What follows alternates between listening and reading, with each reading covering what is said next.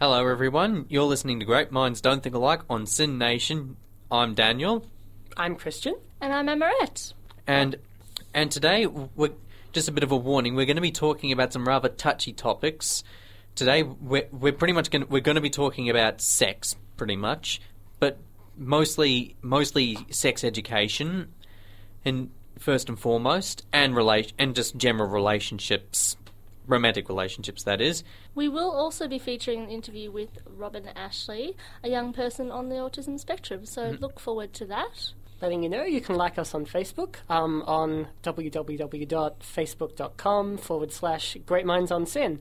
And you can also follow us on Twitter at GMDTA SYN. We also podcast all our shows, plus the special features like full interviews through our SYN webpage on www.syn.org.au/greatminds. And we're talking about sex education. Bit of a trigger warning, this topic will be discussing issues such as sexual abuse, so if this issue affects you, you can call 1-800-737-732. Also, you can call Lifeline on 13 11 14. So guys, we were speaking a little bit earlier about this, these issues around sex education in schools, and especially with people with disabilities, how ridiculous it is that there just isn't sex education that is needed. And quite often we have a desexualisation of people with disabilities in the way that quite often it is thought that they are not sexual beings and do not explore their sexuality in that case. What are you guys thinking about this? It's idiotic. I'm just going to be as blunt as I can. It is moronic. I can't think of any other words to use. It just sums it up. Idiotic, moronic. They're all people. I don't know. People who believe that are imbeciles. End of story. It's just ignorance as well. It's just complete no recognition of the fact that people have disability. Why do people expect that to cancel out any kind of sexual development or any kind of sexual interest that is just something that anyone who isn't asexual has? Sex is natural. It's natural. It's an activity that's actually meant to be done. And why do they think that people with a disability or any kind of physical or mental difference don't need to learn about it? If they're a high school student, or don't feel it, or don't feel sexually aroused. Everyone does, or most people do. The vast majority of people do. And why is it such a touchy topic anyway? Because people make it into a touchy topic. Exactly. And I think there is those people who think, if we tell them about it, if we talk about this subject, then they're going to go out there and they're just going to do it. And they're going to be everywhere just doing it. And that could be potentially harmful. The thing is that if you don't explain to anyone that what sex is and the boundaries around that and the things that can occur and the things you need to keep in mind, especially sexually transmitted infections, they're going to go out there and they're still going to have sex, and they're going to do it, and they're going to be possibly put in a situation where they can, get a sexually transmitted infection from someone. Not just that, but then they not necessarily know about the boundaries around sex and, affirmative consent and things like that are massive in just sex in general. And the knowledge behind these things is really important. And people go into their first time not knowing where it's going to go and or what to exactly do. Exactly. And that is harmful to them, not only it could possibly physically, but also mentally. Those are negative experiences early on in your sexual life can really affect you later on. And some people have panic attacks when they do it for the first time. You've got to be aware of that. And also, we read an article earlier today in which they said, when it comes to sex education classes, within the classroom, people with disabilities are often left out, like they're asked to leave when the topic comes up. And honestly, can you think of something more humiliating and insulting than being asked, you can leave, this doesn't affect you, you're not going to experience sexual pleasure, one of life's greatest pleasures, which... Well, I think the scary thing is that they actually think that it's they're saving them humiliation by asking them to leave. It's as if they're saying, okay, we guys, we know this doesn't apply to you. We know that this, if you're struggling in some ways to develop friendships, developing romantic relationships are going to be out of the question for you. So therefore, this just does not apply to you, so we're going to save you the pain. Yeah. And you may be excused. We're not going to force you to stay, because clearly you don't want to stay. Yes, you're not going to partake in one of life's greatest pleasures, and you're not even going to need to have to use a condom. And it's, again, like those basic things around sex education that you don't even get taught. And I remember my sister went through, and we were talking about this earlier, sex education at a special school, and it was run by a group of almost like sort of family first type group. And like Family First have really come a long way. Not Family First, what am I talking about? Family planning. I'm not, Family First is wrong. Family planning. No, it's not a political thing. Anyway, and they've come a long way in how they deal with certain topics, abortion and things like that. However, this class was so basic that it was literally, this is where a baby comes from, this is how a baby is made. That was it. That was done. And then it was, let's have a smile circle and all be happy. And so there were so many things that when my sister was starting to become sexually active that she just didn't know about. And it was really difficult for me and her carers at the time to then explain to her and talk her through those processes.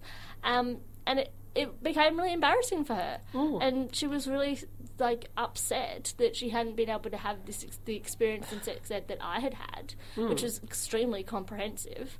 But still, even that lacked certain aspects of sex, such as affirmative consent. We didn't even go into, different asexuality. We didn't talk about bisexuality. No, never. Homosexuality, no. So these things weren't even touched on. It was all like, sex education is just about, a male and a female having sex, and that's how this works. These are the things to watch out for, STI-wise. Don't get raped. That was literally, sex education. Seriously? And my sister hadn't even had that. So she was coming from it from a point where she barely even knew what to do. Obviously, she knew, the penis goes in the hole. But apart from that, she didn't know any of those other first, time experiences that can occur. Or which hole. I think she knew that. Yeah. She knew that. How old was she at this time? Was she?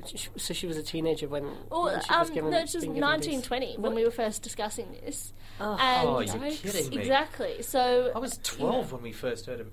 When I first did sex education. Well, we had been at school together for quite a while, and in year 4 you have your first, at my school anyway, you had your first sort of talking about mum and dad and all that sort of stuff. And so obviously she knew that, but it was the real nitty-gritty of it that she hadn't been really alerted to. And that's scary. If you go in blind, then you don't know what you can do, and then you don't know what that person is going to do, and how to even talk about it and bring up that conversation about, hey, this is my first time, or even your second time. If you have a big gap in between, it can be like, it's basically coming into this just like a virgin. So there's all those sort of things that people just don't talk about, and that schools really don't want to go there. And you find it a lot in Catholic education and Christian education settings as well, that it's very like, nope, we're not even going to go there. God will help you. Right. Now, I'm just going to make a point here about people believing that sex education should be between men and women. Out of the three of us in here, I'm the only straight person. That is true. So, queer people exist, I suppose, is the message exactly. here. And we're on the radio. Yes. Watch out. I also feel like I should add that I think part of the problem is that people just don't seem to understand that if you have a disability, that doesn't mean you're going to be a child for your entire life. Exactly. You do grow up. I mean, talking about pregnancy is the early primary school version of sex ed. That's where you start off with. That makes sense for an 8-year-old. But you have to progress beyond that. It's when you get to year 12, you're not talking about this is how gestation works and a lot of people, a penis. A lot of people by year 12 have already had sex. A lot of people. anyway. Yeah, and people are getting younger and younger, but the sex education does not develop at all. But it should develop as people develop, and people develop a lot. Exactly, and in a quick period, puberty, they always talk about what happens around puberty, and, women get periods. Oh, they get periods, and they can get a bit cranky. But then they don't talk about how sexual, and you think about all that stuff when you hit puberty, and they're not thinking, as soon as you start getting those sexual feelings that you're going to want to have sex, it's like, oh, but you're just worried, you're just thinking about your period, or you're just thinking about, what do I do with this hard-on that I have, and things like that, and there isn't even that conversation about that at those early sort of stages when you're getting into, year 7 or even year 6. And people are developing earlier and earlier. And also, if people aren't willing to talk about it, it would be kind of worrying for a boy having his first wet dream. Yeah, exactly. Yeah. Like, these things... it might be worrying at first, like they're thinking, is this normal? What's happening? But they're not willing to discuss it with anyone because we've made it such a taboo. Yeah, exactly, just to even talk about it. And so many parents don't have the dreaded talk, and they'd leave it quite often to what am I trying to say? To schools, that's the word I'm looking for, schools, to educate their child on that idea. And you need to talk to your kid. You need to let them know that it's okay to have those discussions, and that it's really not embarrassing, and that, or it shouldn't be. We have had sex, and we had you, so yes, that's it. And it's even the same with homosexual couples who are bringing up kids. It's the exact same issues that we have, that we're not always, adults are really uncomfortable talking about it to their kids. And of course kids are going to be uncomfortable because they're like, oh, Mum, Dad, oh, you're so embarrassing, like, why do you have to talk to me about this? But it's really important. Yep. Absolutely. And yeah, something we will go on to eventually is talking about knowing the boundaries, which a lack of sex education can lead to a lot of serious issues in that area. Now we're going to be moving on to talking about people who are both queer and, on the autistic spectrum, neurodiverse, have a physical disability, people who belong to both minorities, because we're going to think of them as minorities here. Yeah. Both communities as well. Now, as I stated earlier, I don't belong to either of the minorities. Well, I'm a straight person. I'm in the majority. But are you? Yeah. What about neurodiversity and? Oh, neurodiversity. Yes. Well, I'm on the spectrum, but yes, that's what I meant. Yeah. So yes. Sorry. Yeah. That I don't belong to a sexual minority. Yeah. Well, we were sort of looking into homophobia around people with Asperger's. So Asperger people who are experiencing homophobia from the wider community. And that's not just necessarily experiencing it from able-bodied people. It's also experiencing it from people in their own community, so other people who are on the spectrum. And it's a horrible thing to experience homophobia and, transphobia. And to be that person who's come out and is comfortable and is saying, this is who I am, screw you, and then have someone come back and say really hurtful things. People seem to think that, a lot of people I know seem to think, it's not that bad because you're comfortable with who you are, so you shouldn't even listen to that person. It's like, but it still hurts. It's hard. It's easier said than done. It's hard to ignore people. Exactly. And it doesn't come easy. Learning to ignore someone is hard. Rome wasn't built in a day. I like that phrase. Yeah, very very applicable to lots of situations. And I think it's sorry, I've got a cold. It's also particularly disturbing when it's someone who's neurodiverse and who has experienced who's often experienced a lot of bad words and a lot of people who can't accept them just because they're different, to then, and who have spent most of their lives asking for acceptance for being different, and to then be homophobic whilst having all of that experience for people who can't handle you being different and people who are discriminatory, to know what that's like, and then to give that to another group, just because they're different in a different way, which is a bit meta. But I don't know. I just think, if anything, if you belong to one minority, surely that would give you a better understanding of what it's like to belong to a different to a different one. Surely that should help you to be a little bit more understanding, and because you'd know what, in a sense, what that is like. I don't know if you guys can sort of relate to that, but I hope you guys haven't really come across many people who are neurodiverse and homophobic. But I especially if they're doing it in order to feel that they're more normal, because I'm insecure because I'm neurodiverse, but at least I'm not queer, at least I'm heterosexual, so that at least reassures me that I'm normal in some way. Wow. You deserve a badge of honour for being like most people in that sense, because you're so interesting. Exactly. And that sort of, it is hard to think, that someone from already someone from a diverse background comes out and says, "Oh, but I have some friends, and they're gay, but no, I'm not even going to associate with that. I don't even think about that. Like, that's wrong."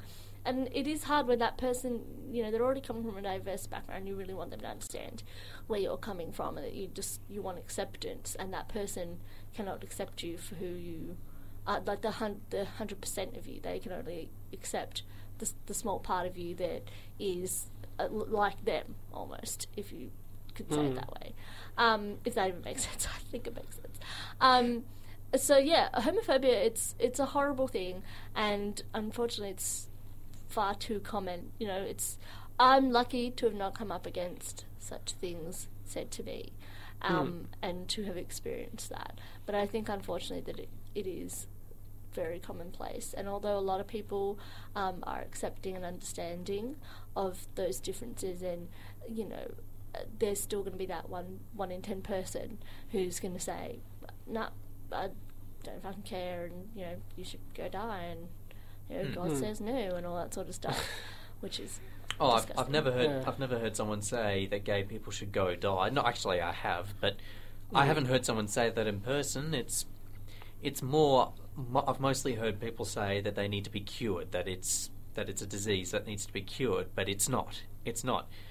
I mean, seriously. I mean, okay. You don't. If someone doesn't understand homosexuality, well, that's fine. If you're not homosexual, you're not going to understand. You're not going to understand it, but that doesn't mean you can't accept it.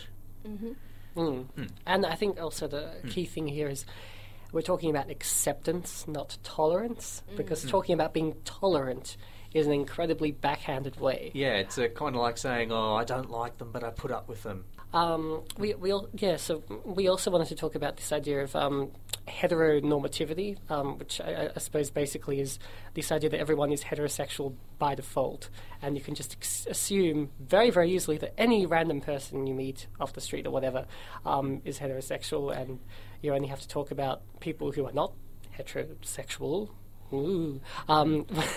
If it's explicitly mentioned.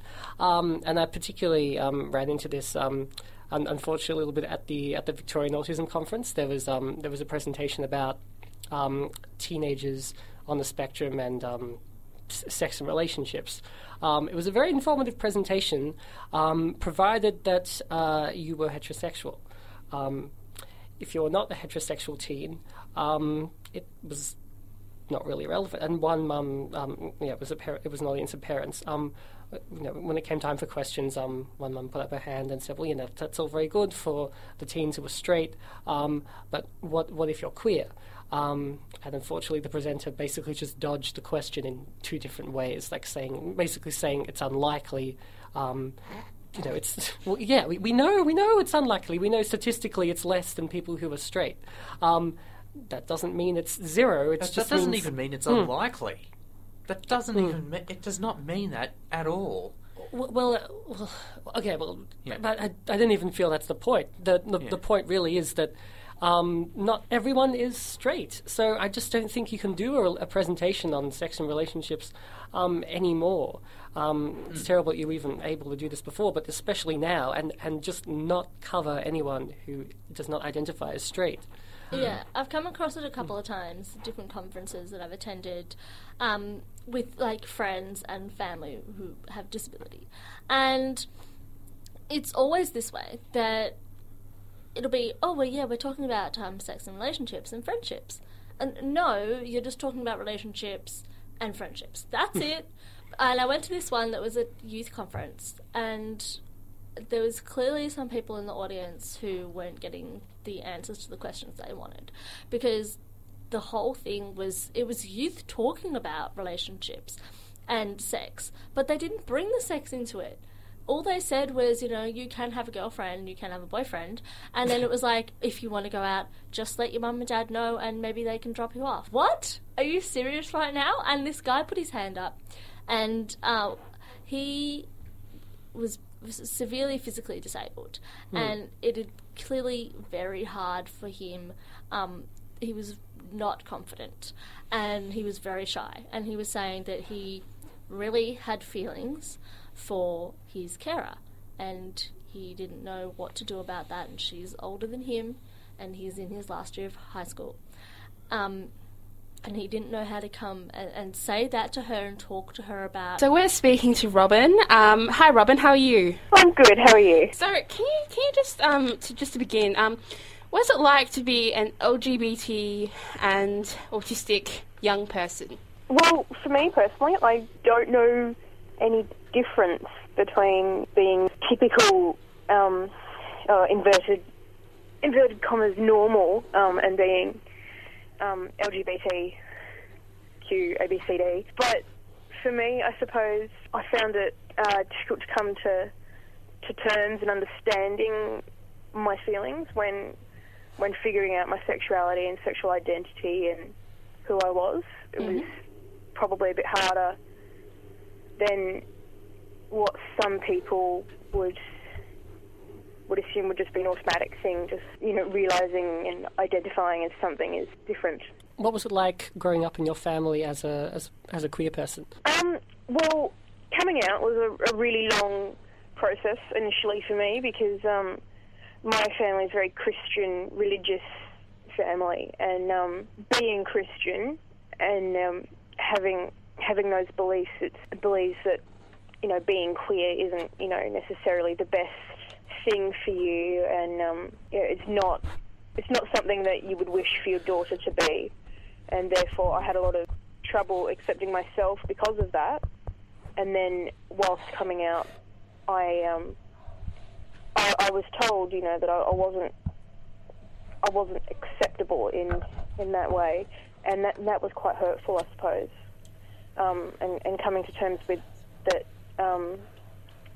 my family wasn't as accepting as I would hope them to be was really quite difficult.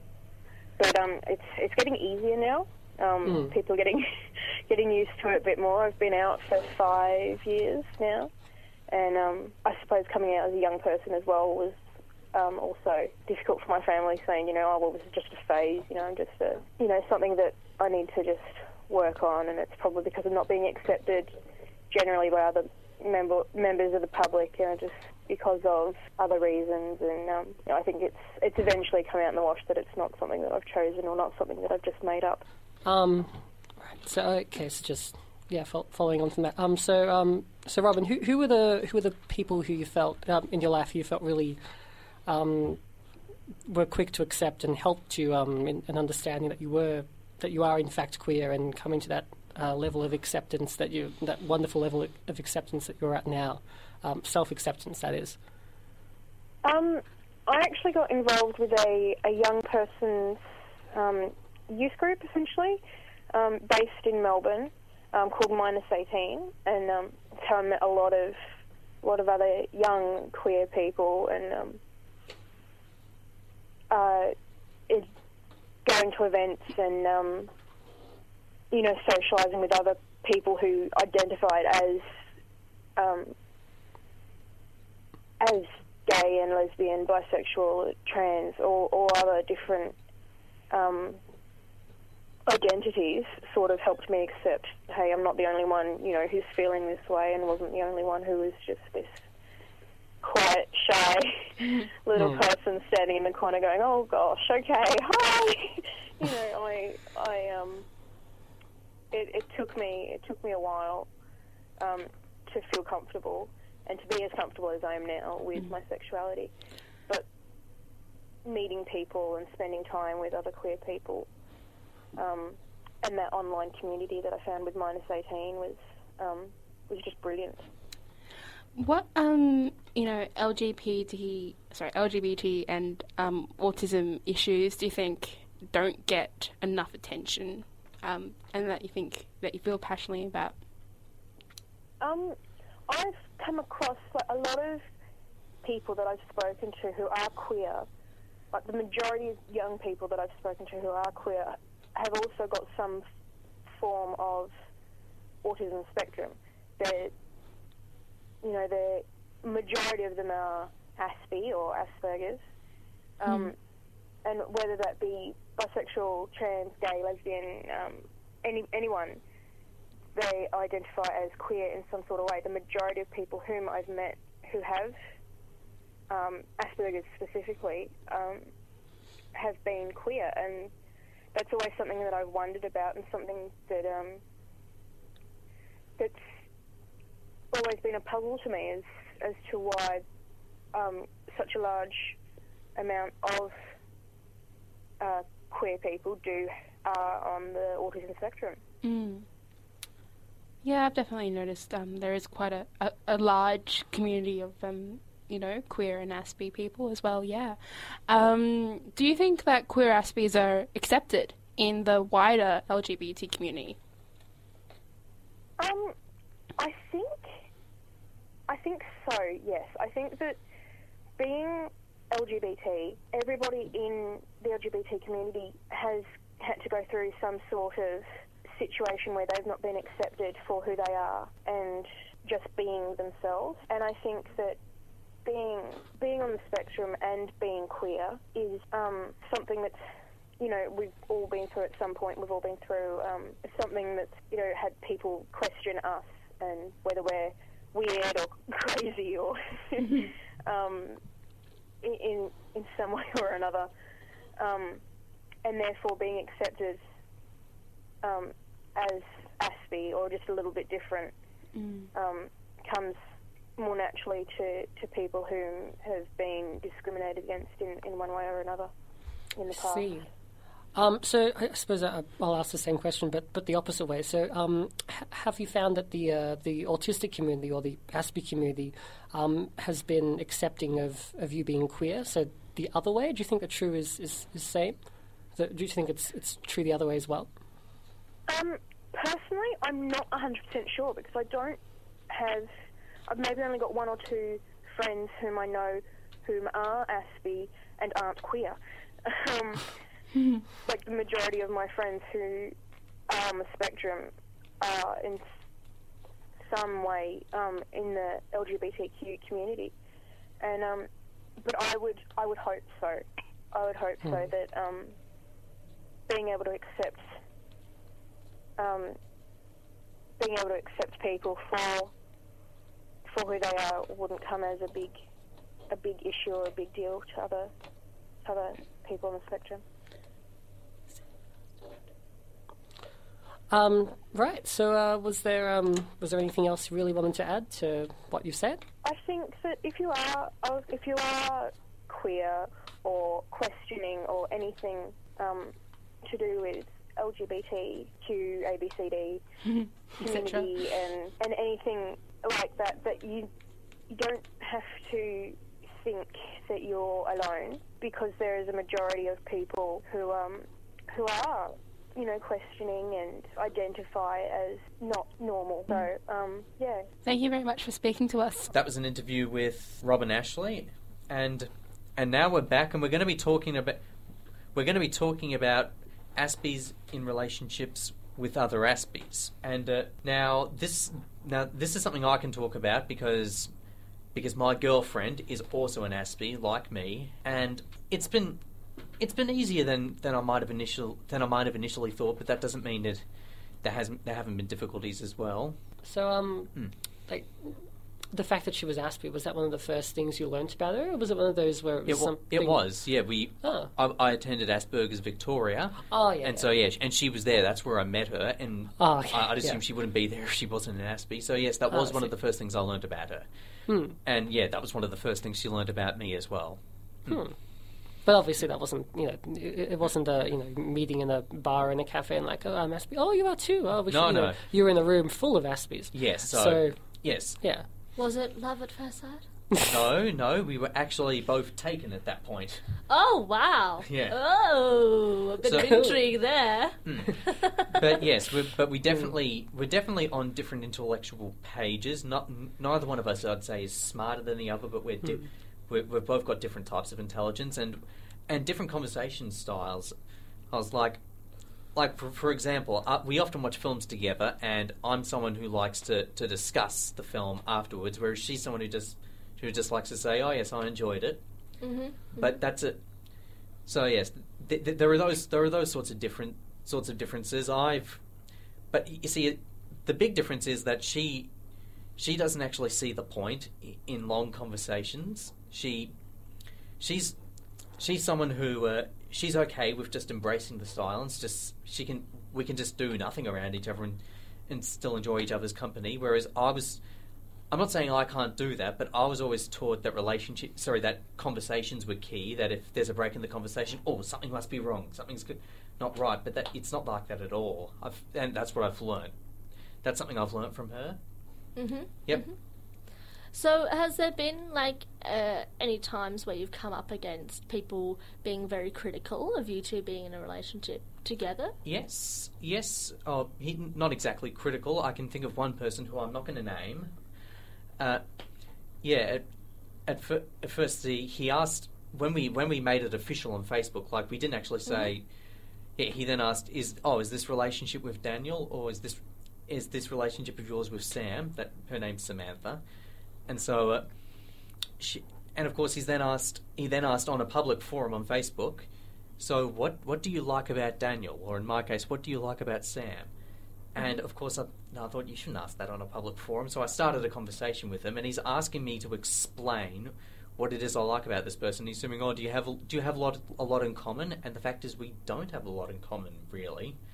Aside from the fact we're both Aspies, we don't have a lot in common. And he's saying, well, then why are you dating her? And I said, well, I don't want... Dating is not about having things in common. You don't want to date yourself. And so he's then saying, but you've got to have something in common. Like, I've noticed you seem a lot more outgoing than she is. So I don't know, how can that work?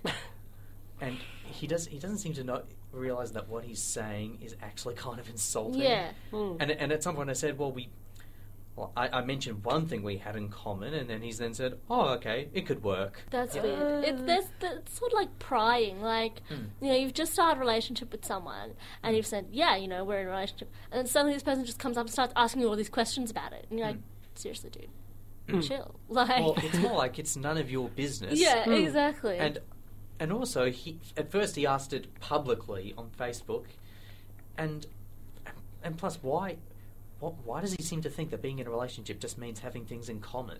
But then again, that might just be something that he's sort of learned, that you have to be the same as the other person, you have to like the same things to then like each other, so to speak. Well, that's just really like a childish image. It's sort of like the primary school version of it. How do you make friends? Oh, we both watch the same TV show. We both play the same game. Best friends forever. Yeah, it's that child's like that. view of what of what it's like, of what relationships are like. Very, very different to the adult reality of. No, relationships are complicated, very complicated, and plus, I think the fact that she's a lot more introverted than I am. In a way, that's a good thing. Because what I find is that if I'm with someone who's really extroverted, at some point, if there's a problem, it's likely to lead to me losing my temper. Whereas if a problem arises, I just can't bring myself. I can't bring myself to lose my temper with someone who's really introverted. I find. So I mean, we've managed to avoid a lot of fights that could have happened. Oh, that's good. Do you think you could explain why you find it harder to lose your temper with someone who's introverted, whether that be Sam or whether it just be anyone? Oh, I don't know. I find it hard because if they're introverted, I really get the sense that they didn't mean to make me angry, or it's like they weren't going out of the way. It was completely an accident. I get more of a sense of that. Whereas if the person's a real extrovert, it just seems like they don't seem to care. I find. I don't know if this really makes sense, but. Oh, I can see where you're coming from. I don't really know if it's true for every person, obviously. It's not true for every person. This is just a very personal thing. But, yeah, it could be true for some. And so, yeah. Now, initially, there have been issues. There have been issues in this relationship, which I'm not going to go into too much detail about. Initially, I didn't see myself going out with someone like Sam. I initially did see myself going out with someone who was more extroverted, and so I had to get used to that fact that that this person wasn't necessarily the person I initially saw myself dating, but actually, you know, I've learnt more about what I need as opposed to what I might initially want. Which I think is a really good thing, and I also because we're both Aspies, it actually becomes a lot easier to discuss a lot of things that people might think you don't discuss that with your partner. If you do, then then the relationship's going to end. We're actually pretty relaxed with a lot of topics and discussing them. And I think that's what people struggle sometimes to wrap their heads around. Like, I see it a lot with people who. Especially people like who have a physical disability, dating someone who doesn't. There's like, but you know, isn't there a big disconnect between you two because you're clearly, you know, physically challenged, and this person's clearly not. It's like, well, no, like it's not the first thing you necessarily go, oh, they have a disability, oh, like stay away. And it's like when you just said before that you never saw yourself dating someone like Sam. And then you were saying because she's an introvert. So many people would assume that as soon as you said that you meant I didn't see myself dating an Aspie, or that, you know, Aspies and Aspies need to date, or, you know, Aspies don't date, and things like that. There's all these common ideas that that's just the way that things are, that people with disability are going to date people with disability, and they're not going to date able-bodied people. And, you know, people who are on the spectrum are more likely to date someone else on the spectrum. Not necessarily true. No, it's not necessarily true, and it shouldn't be viewed that way. And so, yeah, but we're able anyway. We have spoken a lot today, and I definitely think we need to do this again. It was very, very informative, I think. But it's time to wrap up. So thank you for listening. You were with Amorette, Christian, and Daniel. See you around.